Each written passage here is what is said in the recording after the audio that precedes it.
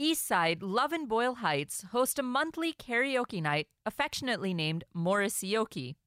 Morrissey fans gather to perform some of the most cherished songs from the once lead singer of the Smiths.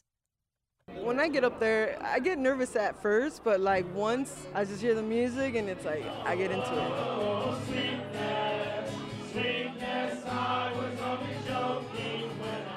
Morrissey, he's not afraid to say anything. He speaks his mind and he doesn't care. I admire that. He understands a part of the heart that a lot of people felt back in the day, like in the 40s, 50s, 60s, Skip James, Etta James, everybody, a lot of 60s soul singers, they understand how heartbreaks are made, and he explains a little bit more about them. And now I know how Joan of Arc felt. Now I know how Joan of Arc felt.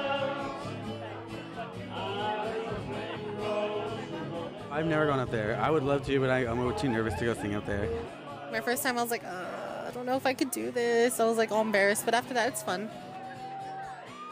I kind of feel like I relate to it. I know that he wasn't from a broken family, but I was. And like the stuff that he talks about, I'm just like, oh, I could so relate to that, you know? When I'm sad, when I'm dealing with a breakup, when I'm with friends, being happy. You know, I can always relate to all his music.